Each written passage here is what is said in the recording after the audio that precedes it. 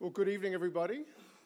I'm Professor Simon Jackman, Professor of Political Science at the University of Sydney, but more importantly, CEO of the United States Study Centre at the University of Sydney. And it's a thrill, it's a real honour that so many of you have joined us tonight.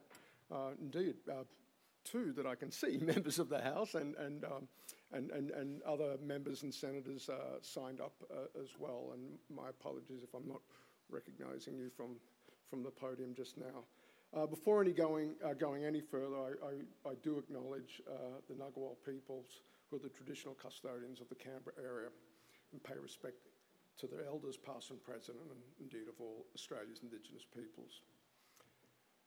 The mission of the United States Study Centre at the University of Sydney is to deepen Australia's understanding of the United States and our understanding of Australia's relationship with the United States, and the deepening of the relationship follows from that. But tonight's event, a discussion of a new report by the Centre on the future of the Australian-US alliance in this place, with this audience, is bang on our mission. I'll introduce the report's authors and welcome Secretary Adams in just a moment. But first, let me set the stage for this analysis of the future of the Australia-US relationship. There are many facets to the Australia-US relationship in economics and business, in trade and investment, in science and technology, in entertainment and the arts, all channels in which we also find vibrant person-to-person relationships as the real lifeblood of the Australia-US relationship. And all of that is grist for the mill for us at the US Study Centre. But tonight, we're focusing on the defence relationship between Australia and the US, a topic of immense importance and relevance to this audience, to the scholars and the researchers at the US Study Centre and our students back at the University of Sydney, but also to the Australian people and to the nation. Both major parties in Australian politics place Australia's long-standing defence alliance with the United States at the heart of their thinking and their advocacy about Australian national security and Australian foreign policy. Both major parties further agree that a free and open Indo-Pacific is in Australia's national interests and one of the touchstones of Australian foreign policy. At the same time, though, there is a broad consensus in both Australia and the United States about the rapid uptick in the strategic importance of our neighbourhood here in Australia, and in particular a shared understanding of the challenges to the international rules-based order posed by the rapid rise of China. Now, on the American side, canonical statements on American defence and foreign policy thinking unambiguously make it clear that the United States considers it to be a new era of strategic competition, that the world is witnessing a return to great power rivalry. And interestingly for Australia, the geographic domain of that rivalry is our own backyard. And as we well know, Australia's relationship with China is different from the United States' relationship with China. Moreover, this is not like the old Cold War. At no point was the Soviet Union Australia's largest trading partner, nor as strong a partner economically as China is with the United States. So I often tell the team at the United States Study Centre there's never been a more vital time to be working on international affairs from an Australian perspective, that it is their charge to help us develop a strategic vocabulary and an accompanying resolve appropriate to the times in which we live. Now, Dennis Richardson is known to many of us in this room. He had many roles in Australian government, including serving as Australia's ambassador to the United States. And Dennis served on the board of the United States Study Centre, where he stressed to me that the Australian-US relationship cannot be mired in nostalgia nor in sentimentality. And so recent developments in international affairs and in Australian and American strategic thinking means that Dennis's admonition is coming true one way or another. The Australia-US relationship is indeed entering a new chapter in terms of the challenges the alliance is going to be asked to address, where and how those challenges are addressed, and the opportunities that will arise for both countries and our neighbours along the way. And that's the focus of this report tonight, this new chapter in the Australia-US relationship that arises as a consequence of those strategic developments that I just summarised. The report's authors are Dr. Charles Adell and Dr. John Lee, both of them non-resident fellows at the United States Study Center. Charles is American and John is Australian. Charles is a product that I used to see a lot of in my time in the United States. 1 foot in academia, but 1 foot in the world of diplomacy, and indeed taught at the Naval Postgraduate War College, bringing his deep knowledge of history into the classroom in front of senior people entering senior positions of leadership in the US Navy. Warfighters encountering the great lessons of history from Charles. And Charles brings that sensibility to bear, not only in his recent book, The Lessons of Tragedy, but that infuses his thinking and the perspective he brings to this report. John Lee wears 2 hats, one with us at the US Study Center, but he's also affiliated with the Hudson Institute in the United States, and more than a few people in the audience will remember that John served as a senior advisor to Australian Foreign Minister Julie Bishop in this building, 2016 through 2018. And what is, I think, quite a rare treat, we have the Secretary of the Department of Foreign Affairs and Trade with us tonight, Frances Adamson. I was asking Frances before, is it a rare thing for her to moderate a session tonight, not just be a speaker herself, but to engage in the role she'll be engaging in tonight? And she assured me that from time to time, but nonetheless, we feel very privileged to have you with us tonight, taking time out of what is a busy schedule. As this warm-up would point to, we've got an OSMIN coming up this weekend where some of these issues will be addressed. So thank you especially for taking time out on a sitting night. And so at this point, what I'd like to do is to invite the 3 of you to the stage. We're going to get, I believe we're going to get a summary of the report, and then it's over to Frances. It's your show after that. Thank you so much. Welcome everybody, and welcome the authors and Secretary to the stage. Thank you.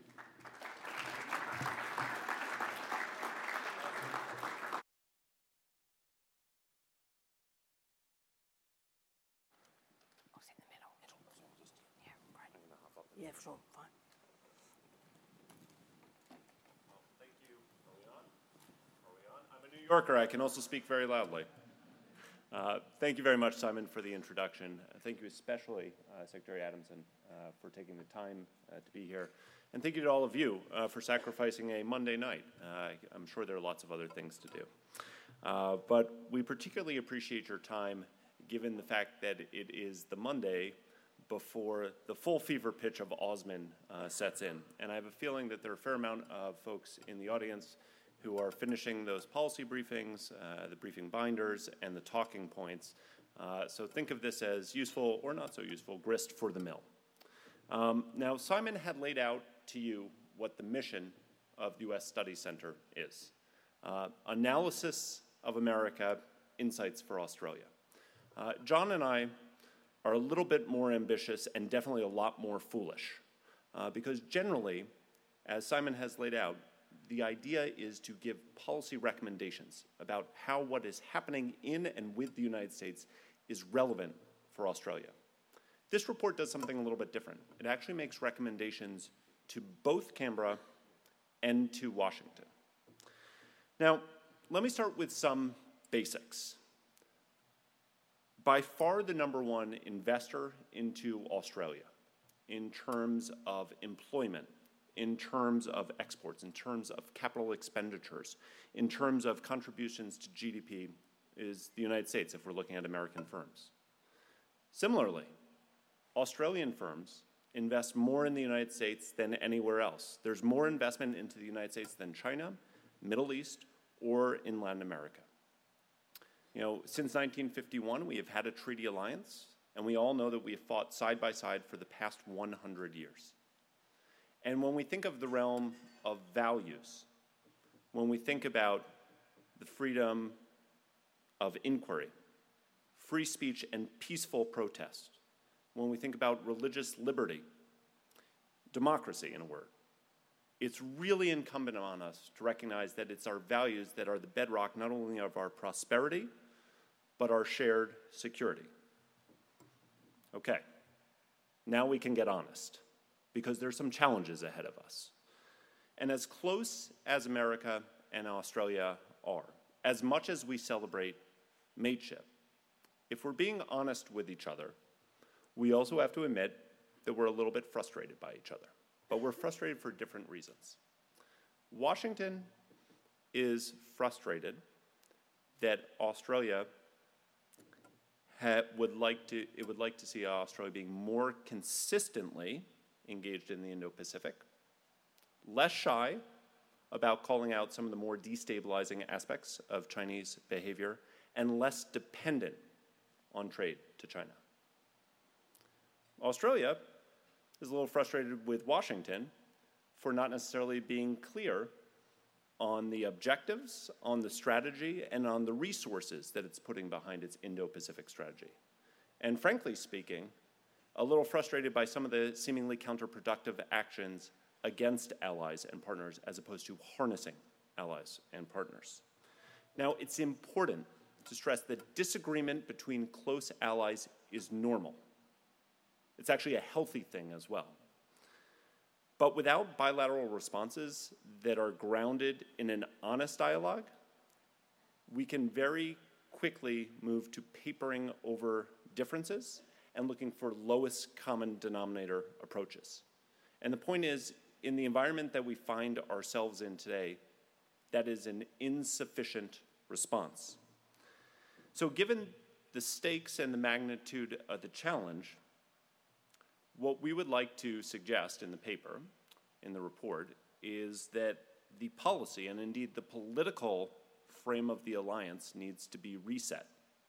And we cannot only think about where we overlap. You think of the Venn diagram, Australia here, the United States here, that's where we overlap. That is an insufficient way to think about where the alliance needs to go moving forward. And instead, we'd like to suggest a more strategic approach. So the first part of that more strategic approach is recognizing the fact that the challenge to the Australian-American alliance moving forward is China.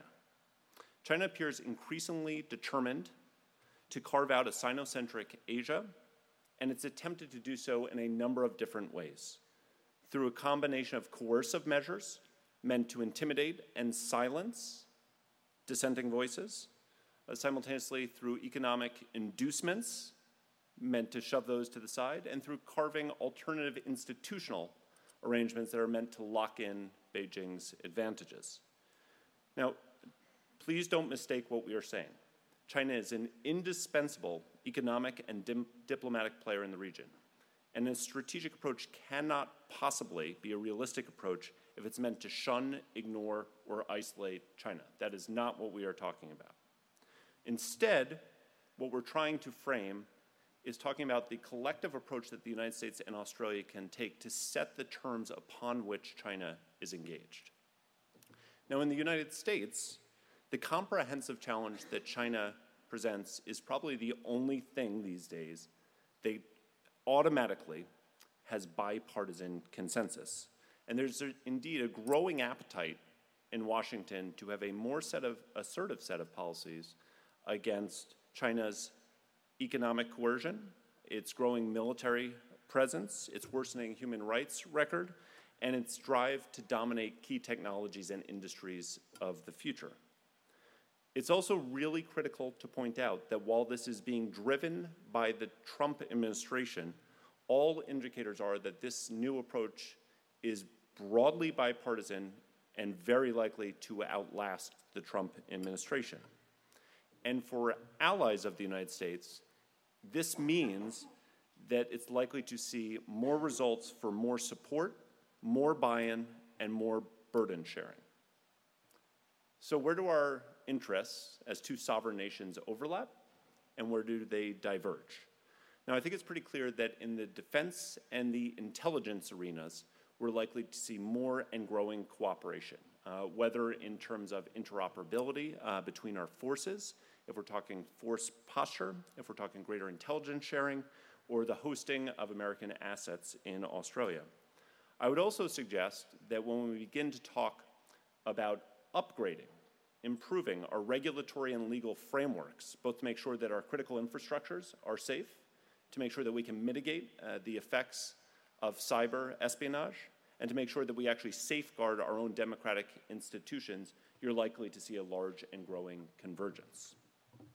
Moreover, both countries do not want to see a Sino-centric Asia where Chinese, or I should say Chinese Communist Party norms prevail. And nor do either country want to see de facto, or in fact de jure, vassal states popping up. And I think there's going to be increased coordination about how to work together on that. All right, well, if that's the end of the report, there was no need to have written the report in the first place. Because, of course, the conversation gets more interesting not where we agree, but where we depart. And so the question becomes, if Australia and the US both agree about the nature of the challenge that China poses, why are there significant differences between our two countries? And more importantly, what can we do about them?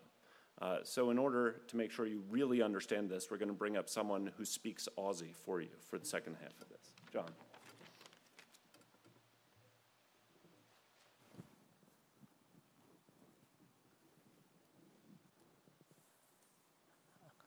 Thank you all for giving up your Monday night. Francis, I had the pleasure of serving in government when Francis was first the ambassador in China, and then the senior advisor to Prime Minister Turnbull, and then, of course, Secretary of Foreign Affairs and Trade. I had the pleasure of working with you and learning from you. So, Francis, I appreciate your time moderating tonight. In my lifetime anyway, I have heard every American president say, or words to the effect, there is no greater ally or friend than Australia. But as Charles mentioned, we know that there are differences when it comes to China between the United States and Australia. We wrote this report because we think that it is dangerous at a time like this to focus on those many things that we agree on and to ignore or sweep under the carpet those things that we do not agree on. So my task in the next few minutes is to try to understand why is it that the United States and Australia disagree in important respects on China when we agree on the threat in many respects that China poses to the things that we hold dear. The first reason, a lot of it comes down to geography and the different roles played by the United States and Australia. The United States is a maker and defender of the international order and the system. Australia is very much a system taker, and most times we have to adapt to the order that we find ourselves positioned in. While Australia has been one of America's most forward-leaning allies, and I think with Japan we have been the most forward-leaning ally, we are usually hesitant to get out in front in areas that do not involve direct Chinese coercion or intimidation. Second, the United States as a superpower naturally has the capacity to compel other states or deter other states from doing things that they would otherwise do. Australia largely does not, and we tend to exhaust possibilities for persuasion before considering other more coercive alternatives. Third, the United States is far more willing to contemplate sudden, profound shifts in policy with respect to other great powers, and you've seen this throughout American history. Australia prefers to change things incrementally. This is because Australia needs to engage the commitment of Washington and the responses of other states before we commit to radical changes in policy. We need more explicit guarantees of cover and reassurance from the United States and other countries. And of course, as you know, there are differences on the economic front. Now, it could be an awkward thing to say, but the reality is that in a short, medium term, Australia benefits to a large degree from the lack of economic liberalisation in China, because that lack of market-based reform in China encourages excessive, even irrational capital investment. And this is great for our commodity-dominated export country. The nature of our relatively arm's-length economic interaction with China is significant. Now, you may say China is our largest trading partner. Why do I call it arm's length? Because if you look at what we trade, it's commodities, it's agricultural goods, and we sell tourism and education services, which means the Chinese are coming here. The point is that we do not, to the same extent, have firms actually operating inside China, and our firms do not butt heads with the Chinese political economy. We largely, for a moment, escape or circumvent the worst aspects of the opaque Chinese political economy. Now, with respect to the US-China economic tensions that are currently occurring, the truth is that Australia has very little information on the kind of deal that the US will want or the US will be content with. This means that it makes it difficult, if not impossible, for Australia to calculate the risks and the benefits of joining on to any more forward-leaning economic action against China. As a smaller country, we also tend to like institutions, even seriously flawed institutions. So we recognise the serious problems of the World Trade Organization, for example, but our default position is to preserve the integrity and relevance of the WTO.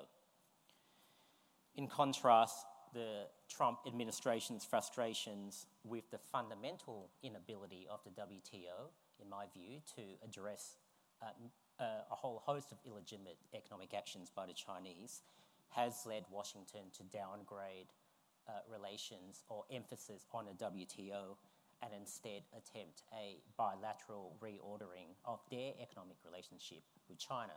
They can attempt to do that, we cannot. As a superpower, the United States is used to being criticised. It just comes with the territory. In contrast, it is far more important for Australia to be seen as a good neighbour and a good regional citizen, and therefore we work far harder than the United States to seek consensus amongst other countries before acting in any coercive way. So the result is that the United States is prepared to take action and try to bring others along after the fact, whereas we prefer to build a coalition before we take tough action. Now, I know I've used a lot of international relations jargon, so let me rephrase what I've said in terms that some of you may be more familiar with, and that is the game of poker. Great powers tend to be what poker players call loose-aggressive players. They almost always stay in the game. They will play with a wide variety of hands, good and bad. They are much more likely to bluff. They are much more likely to call or raise the stakes, and they play with the mentality of wanting to win a pot on a table. Smaller powers tend to be what poker players call tight passive players. They play a relatively small number of hands, and they only do so when they have a good one. They don't like to bluff. They tend to avoid confrontation with other players, and they fear isolation on the poker table with respect to other players. They play with a fear of losing rather than the anticipation of winning big. Now, what about some initial recommendations as to how we can narrow these differences and strengthen the alliance to produce more coordinated action on China, which is what we need to do? And I'll race through these so we have time to discuss other things. First, we've got to be in the business of spreading risk and spreading benefit between allies. This means that strategic and tactically important decisions taken by the United States have to be game planned. They have to be coordinated in advance. Smaller countries like us need to know what the institutional outcome or the intended institutional outcome is going to be. Australia, for example, will have a very low risk tolerance for a perpetual US-China economic war if we don't actually know what the intended outcome is going to be. Second, a basic risk management approach is to diversify. Now, I know that when you talk about diversifying markets to business people, they roll their eyes and look at you like you just don't understand how the economy works.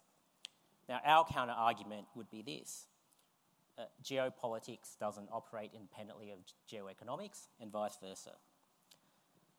In the US, the conversation is what decoupling looks like. In Australia, it should be about diversification. Now, this is actually not as radical a conversation as many business people might think. Business people and firms reduce their risk all the time. They diversify their risk all the time. They look at their supply chains and diversify those. They look at their sources of capital, their sources of human capital, their markets, their suppliers, and so on. The difference is that businesses in Australia in particular only think of diversification in economic terms. They ought to think of diversification also in geopolitical or political risk terms. So as we know, China will occasionally inflict or threaten to inflict on other economies costs for non-commercial reasons taken by governments of those countries. It is the obligation of boards and chief executives to consider those geopolitical risks when they make commercial decisions for their companies. It is part of their due diligence to do so. Finally, Australia has local knowledge and local standing in the Indo-Pacific region. One of the virtues of allowing more Australian input into American strategy is that once agreed upon, we are often in a better position to sell it regionally. It is important to disagree openly and constructively behind closed doors at the highest levels, but we need to disagree not just about what we should do, but why it is that we have come to a different position. Now, there are other things we need to do, and they may say banal. They may sound banal, and I'll race through them. Perhaps we can discuss them. We need to invest more and in the right places to compete successfully. If we don't have dollars behind it, it's not a strategy. We need to be more upfront with our populations as to the nature of the Chinese regime and what that means. I know that is slowly occurring, but this contest between the United States and China, it is not a values-free contest between an established power and a rising great power. There are significant differences between what those great powers want if they were in a dominant position. In a time of enhanced strategic competition, effective strategic networks and relationships have to work.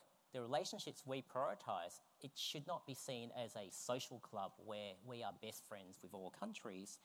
Now, we don't have to speak publicly this way, but we have to choose carefully the countries that we focus on in terms of putting strategic and other resources into.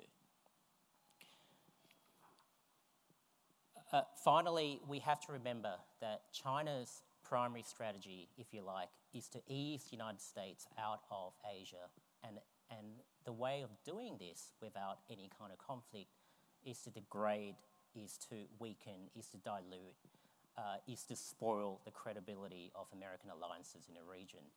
This was a large part of the reasoning why Charles and I decided to embark on this paper, which begins this discussion, and I hope we can continue it. Thank you.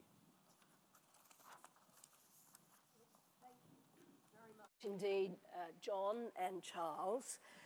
Let me just complete the acknowledgements. I think, Simon, you gave a very broad acknowledgement of those who are attending, but I particularly want to acknowledge the presence of Senator David Fawcett, who is chair of the Joint Standing Committee of Foreign Affairs, Defence and Trade, and a fellow South Australian. I should also acknowledge that too. My colleague, the Secretary of the Department of Defence, Greg Moriarty, is also in the audience. Greg and I work extremely closely, but we don't always swap diary notes, and I think we've both been surprised to see each other here this evening, but that speaks to the very strong support that the US Studies Centre enjoys both from Greg's department and from mine. Now, I know members and senators have been acknowledged, and I also want to acknowledge the many staffers in the audience too. Having been a staffer myself, I know how hard they work. But I also want to acknowledge there are a number of both current colleagues and former colleagues, and of course I should acknowledge a former colleague now, a member for Wentworth, Dave Sharma. Also, we look forward to the contribution that you'll make, Dave. Now, why did I agree to be a facilitator or a moderator this evening, you might wonder? Well, I mean, as a first step, and I think they've both demonstrated why, I have at various times, I've worked more closely with John, but I've known Charles for a while and been an avid reader of his work, and I've got a very high regard for the work that they do and that they've done here in this publication. And kind of assuming that a number of you will have read it when it was released, and those of you who haven't read it will have been scanning it in the course of the evening and will doubtless read it from cover to cover, including the very interesting end notes. In these sorts of things, end notes always repay careful reading.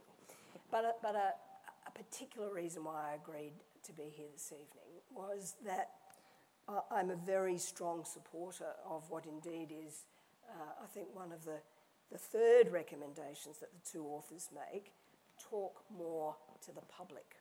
Now, you may not exactly regard yourselves as members of the public, although we all are in one respect. Some of us work very closely with constituents, others are engaging in other ways. But the more detailed sentence that flows under this heading is, in both Australia and the United States, more public discussion is needed about the challenges associated with China's rise. I couldn't agree more, not just more public discussion about that important issue, but more public discussion about foreign and defence policy generally, about Australia's national interests, about the realistic challenges that our relationship with major powers, and I use the plural advisedly, present to us. And I had a sense that you would all feel much the same, and that's why I've agreed to moderate this evening. Now, a good moderator ensures that there is ample time for questions, at a minimum the time that the run sheet allocates. I think that gives me about a minute more to speak.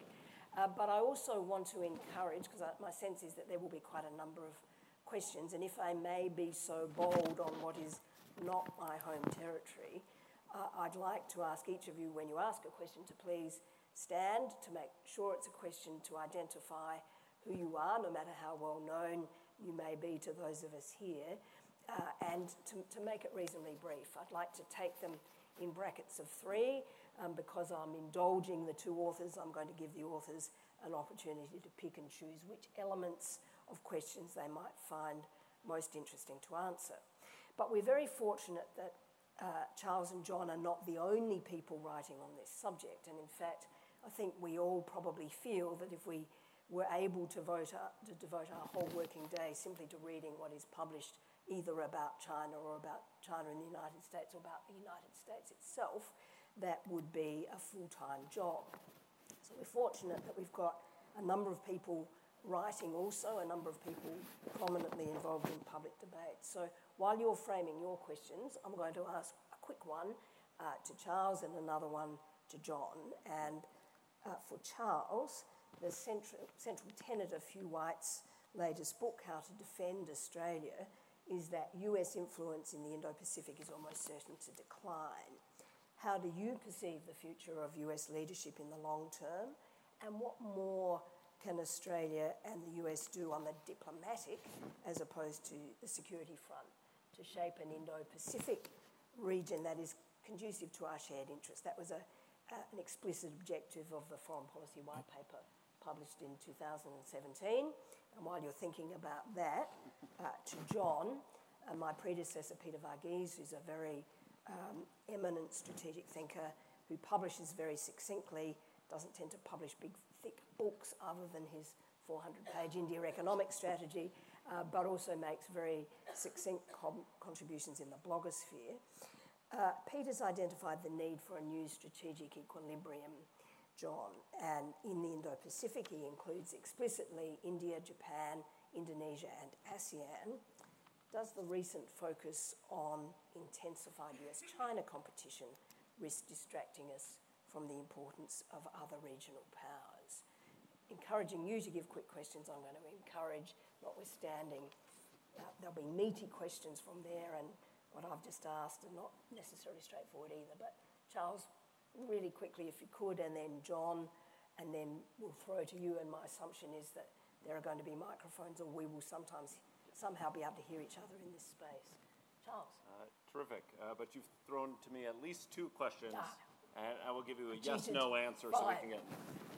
let me just start briefly by saying the favorite word that I've learned since I've moved to Australia is contestability. We don't use that term in the United States, but this, as democratic societies, is what we do. We debate, right? It's not diktat, we debate. And so you asked about Hugh White's take, you pointed to our take. There are multiple entrants in the conversation. That is a good thing. In a democratic society, before we make decisions of where we're spending our precious dollars, we have to debate to understand what it is that we're willing to do and what might be a bridge too far. And I say that because I actually think that Hugh White has done an enormous service in stirring the pot. I just think his conclusions are all wrong. I wanted to be concise. Particularly, you asked about his argument that the United States is a declining power and likely to exit the region. And I would like to ask him, he's not on stage so we can't have this debate, so I'm going to hog the mic. Based on what?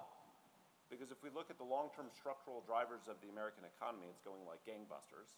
We look at the relatively healthy demographic profile.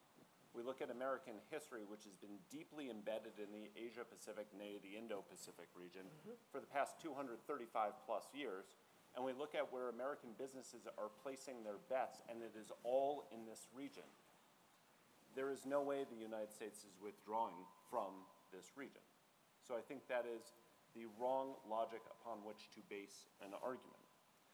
Your second question about, and I agree with you, this is far broader than just the military and strategic lane we're talking about. We're talking about a strategic approach, which necessarily encompasses the diplomatic approach. And all I would say is that one of the unhelpful ways that I find to frame this discussion, and you hear this a lot here, certainly around Southeast Asia, is that there are two partners of choice. One for security, the other for economics. And first of all, I don't think that really necessarily accords with the facts, as I tried to lay out to you on the former, on economics. But two, this competition, it's not a confrontation, it's a competition, is largely being played outside of the military lane. There is a military strategic aspect to this. There is no doubt about this. But the question is, which countries are placing diplomatic, no less economic bets? So if you focus too much, if all the discussion tends to be on what level of GDP we are putting into defense spending, as opposed to where our diplomatic bets are being placed and how much we are willing, frankly, sorry, it's the unpopular thing to say, how much we are willing to spend for economic resilience at home, no less what we're willing to do on our own and collectively in the region, it doesn't matter what the security debate is. Okay, thanks, Charles. Very clear from your answers, I think, that I was not asking Dorothy Dix's. John, over to you. Okay. The new strategic equilibrium, I don't have an inherent issue with that term or the thinking behind it, but I would make 2 points. That one, if you do the numbers in a region, there is no viable, possible, stable balance without a fully engaged United States. Just do the numbers and it's just not possible. The second thing is, yes, you want to bring more players into it, India, Japan, etc. But you need, in my view, the United States to play a central coordinating view. India and Japan are not ever really going to coordinate things in a highly effective strategic way. Australia and Japan is almost a quasi-alliance, but it needs the United States to play that coordinating role. And if you think about what China is trying to achieve, They're trying to simplify the chessboard. They're trying to remove all other players and make it into a contest between the United States and China, with other players essentially neutralised. That obviously favours China because most of the major players do not seek a Sino-dominated region. I can't help but resist jumping to the first question. I don't think Hugh Wright's conclusions are wrong, his assumptions are wrong. His assumptions are wrong because, one, he reduces the region to the US and China and wipes everyone out. That's just not the reality of the region. Two, he fundamentally assumes that the US is deterrable, but China is not deterrable. So you can do whatever you want, but the Chinese will bear any cost to achieve their aims, and therefore, if one side cannot shift, let's shift the other side to ensure that there is no major power war. Now, I think if you begin with those two assumptions, you actually end up in a place very close to a China choice. But that is not, the first assumption doesn't reflect reality, and the second assumption is simply not true. China can be deterred just like any other country. Back to Francis' original question, this is why we do need to bring more players in, but those players, I think, need to be coordinated with the United States, more so rather than less so. All right, thank you. Well, the easy questions have been asked and answered then. Let's move on to your questions, and if three of you would like to indicate a willingness to ask, I'm sure microphones will be made available. And the lights are quite bright, so first one up the back there. Andrew Lee, I recognise you through the brightness of the light. Sorry, Francis, I'll try not to stand behind the light. Thanks for a couple of fascinating presentations there and for a really engaging report. John, I thought you made a really powerful case for diversification on the economic front in the age of Xi. But I wonder why you didn't also talk about the value of diversification on the political front in the age of Trump.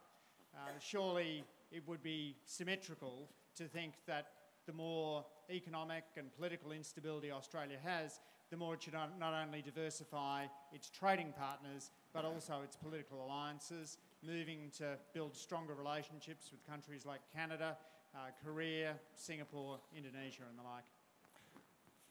Okay, thank you. That the first question, my colleagues are very good at taking notes, I know this, and they'll come back. Second question, anyone else who'd like to ask one? Good evening. My name's Kim Rollins. I'm a student at the Australian National University. One of my observations is that great powers have mainly fallen not from just from military threats from without, but crumbling from within. My concern is that the battle seems to be raging within all those societies. So we have on one hand the American idea with unalienable rights, first freedoms, such as religious freedom and all the rights and responsibilities, an economic model. On the other hand, you have the China dream with its economic juggernaut. And now we see within these societies, whether it be Hong Kong or socialism in America and the contest against the centre-right, how can that message of social cohesion and whether it's some kind of pragmatic compromise in international relations, but what about within countries? Because that's beneath the military threshold, but no less dangerous to the stability of our nations. Thank you. Anyone prepared to ask a third? Okay, Andrew Hastie. Evening all, Andrew Hastie. Member for Canning, let's flip 2016, let's say an anti-establishment candidate from the left, Democratic Party gets elected. Does that change the US a lot, a little bit, or not at all? Okay, three very good questions and sub-questions.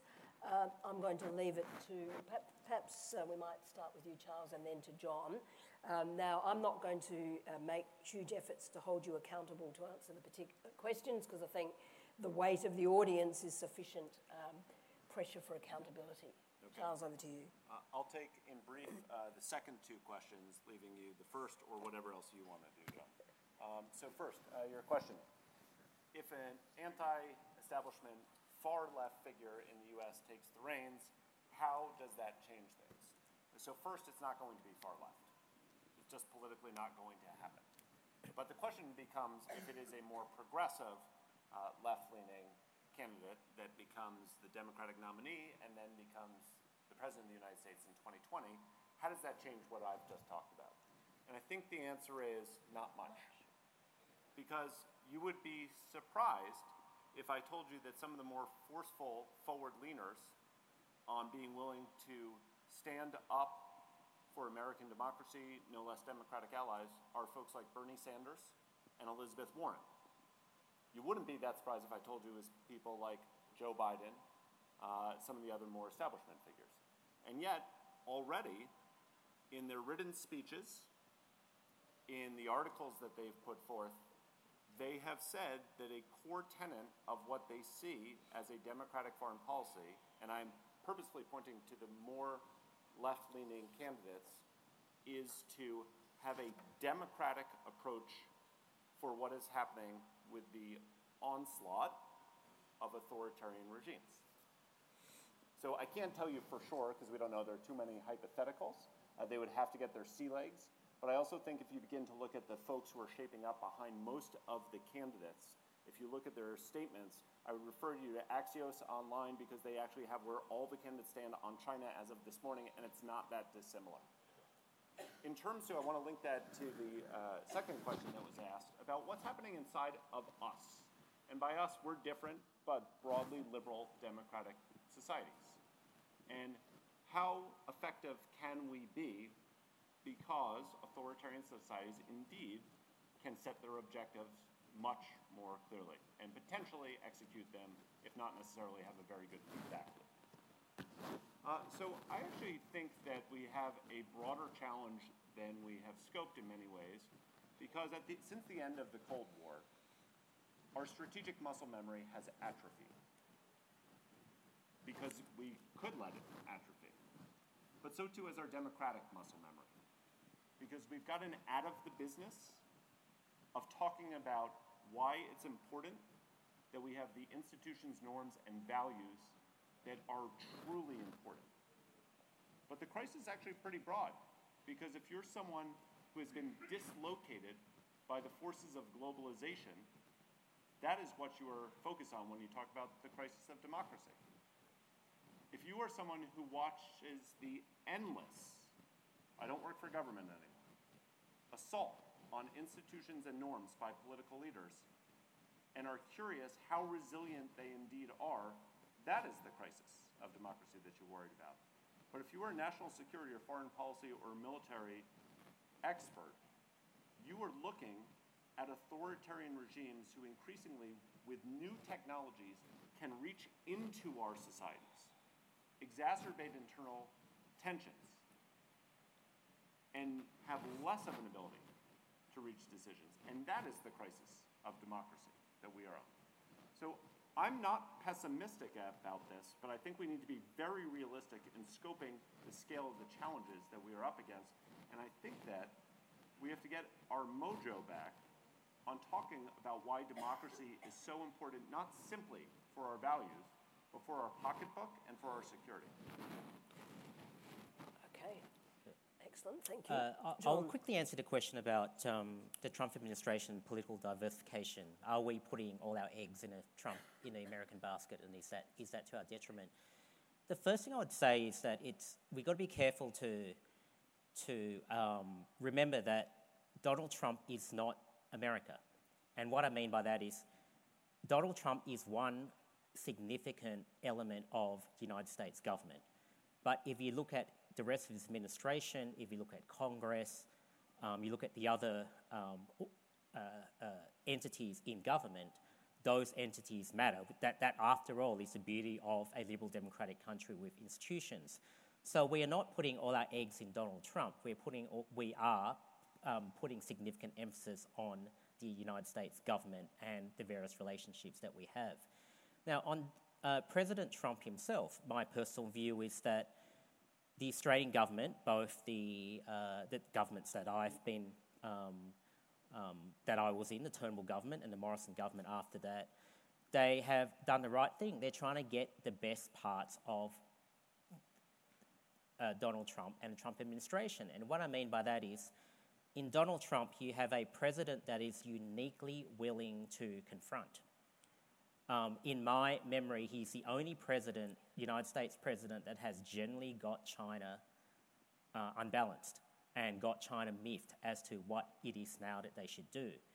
Now, that's not enough, because I think the weaknesses of Donald Trump's approach is that he doesn't look at alliances, he doesn't consider some of the architecture and institutions that you need to form a good strategy. But in my view, the Australian government as a whole has done a good job of trying to leverage off that tendency of the president. Now, our job as an ally, and I argue America's closest ally in the region, is to try to direct some aspects of that willingness to compete with China into more constructive avenues. The final thing I would say is that we are forming pretty good relationships with other countries. We've got a quasi-alliance in some respects with the Japanese. Our relationships with Southeast Asian countries, powers, Indonesia, Singapore, have really never been better. But I say that knowing that there is a limitation, and the numbers have the story, as to the extent to which these countries can themselves balance or persuade China to behave differently. So my summary, and I'm not wearing a government hat now, I think the government, and I think the Labor Party's roughly in the same area, the government, I think, is largely in the right space, which we're utilising our alliance with the Americans. We're trying to get the best out of Trump's administration. And meanwhile, as for example, our efforts with the TPP show, we're working with other countries when there's a need to do so without the Americans. Thank you, John. Now, I'm a little bit torn. If I were at DFAT hosting this, I would just plough on with another bracket of questions. Is everyone happy for me to do that? Maybe we'll take two, but I'm also conscious that there are drinks involved and people will want to talk about drinks. So I'll test the limits of my authority here and ask two remaining questions and then answers followed by Simon's. I think it's going to be a 1 minute summing up. Please. Melissa McIntosh, I'm the federal member for Lindsay. I'm also a former staffer of the US Studies Centre, and I'd like to congratulate Simon and another wonderful report from the centre. I'm quite interested in your point, talk more to the public. And you referenced that government needs to do more to educate the public on the challenges that China poses. So what specifically are you advising government should do, and what is the role of non-government entities as part of this communication? Thank you very much, Melissa. The final question of the last bracket of two over here? Thank you. I'm Karan Demeja. I'm just a student at the ANU. Thanks so much for coming down to Canberra and braving the cold. Charles made a very compelling case for why the US's focus, whether that's kind of the trade and economic focus and the military focus, will remain in the Asia-Pacific for the foreseeable future when talking about Hugh White's book. But also, America, at least historically, has an uncanny ability to get involved in the Middle East again and again, even when they're trying to focus. How much do you think are the possibilities of this renewed kind of continued American focus in the Asia-Pacific being distracted by other issues such as the Middle East and Iran and others popping up again and again? And what does that have to do? What's the impact on Australia's relationship in that regard? Thanks very much. Now, perhaps John first and then Charles to start. So quickly on the question about talk more to the public, what might that mean? I've looked at what the public conversation in Australia in the last couple of years, and it's delighted me actually that a lot of facts that would normally be classified has got out there. So in the main, I'm talking about the revelations about Chinese interference and covert influence. Now, there was a time when governments, both political and bureaucratic, were reluctant to engage publicly in those issues. But what Australia has shown that the more these facts get out there, the more the publics have the right to make up their minds about what kind of regime in China are we dealing with. Yes, we've spoken for 20 years about the positive aspects of the regime. We've only spoken for 2 years about the negative aspects. I think that balance is being redressed. So to answer your question, what I'm really saying, the role of government, a lot of things that are normally classified should be declassified in the public interest, because the public needs to know why the government in Australia and other countries, but why in Australia the government is choosing to take a tougher line on many aspects with respect to China. And that will only, there'll only be political ballast for that if those facts are out there, which are normally kept in-house. Thanks very much, John. Charles? I don't think the United States will get involved in a war with Iran, but it's always possible. That's the best I can do. And America has a global footprint, so it can't ignore any region. But it has said repeatedly from the top that this is the priority theater of attention, of resources, and of focus. But I want to come at the public question too, because I think it's critically important. So I'll give you the American take, which is different, of course. That the case for not the liberal international order, not the rules-based order, not the American-led order, right? I wrote those things, and they convinced no one of anything. The case for internationalism, the case for deeply engaged internationalism in America has always rested on 3 different things. Fear that without American involvement, something worse will happen. Hope that with American engagement, we have an alternative system that is good for the American people, no less better for most parts of the world, and political leadership.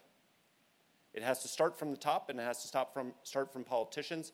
Otherwise, a public who is engaged sporadically on internationalism won't understand why this is important. Second point, you have to explain, I'm talking to you, but I mean any MPs who are in this room, why this matters. And you can do it a lot better than I can, or John can. Why this matters to constituents. Talking about spheres of influence sounds bad, but you have to explain why that affects people's pocketbook, their security, and ultimately the political systems that we live in here at home. And then finally, and we'll leave on a very unpopular note, you have to convince your constituents that it's worth spending their money. Because if we're going to compete, underscore, not confront, it's not cost-free. And we have to spend more in the diplomatic lane, but also in the military lane. And without making that argument and just hoping that things will be okay is insufficient to the task that we have at hand. That would be my advice on that. Thanks very much indeed, Charles. Spending more in the diplomatic lane. You're welcome. I certainly support that. Now, Simon, over to you for the very last word. That's very good, Francis. Thank you so much. Thank you indeed for your time tonight. Thanks to the authors for a compelling report. This is the second time we've launched it. But the attendance tonight, a little flabbergasting, frankly, on a sitting night that we're able to muster an audience of this size and of this distinction. It's truly an honour for those of us at the Centre that people like yourselves are taking this much interest in our work. It's truly humbling. Thank you. We are about to, on this note, we're hot on the heels of this report.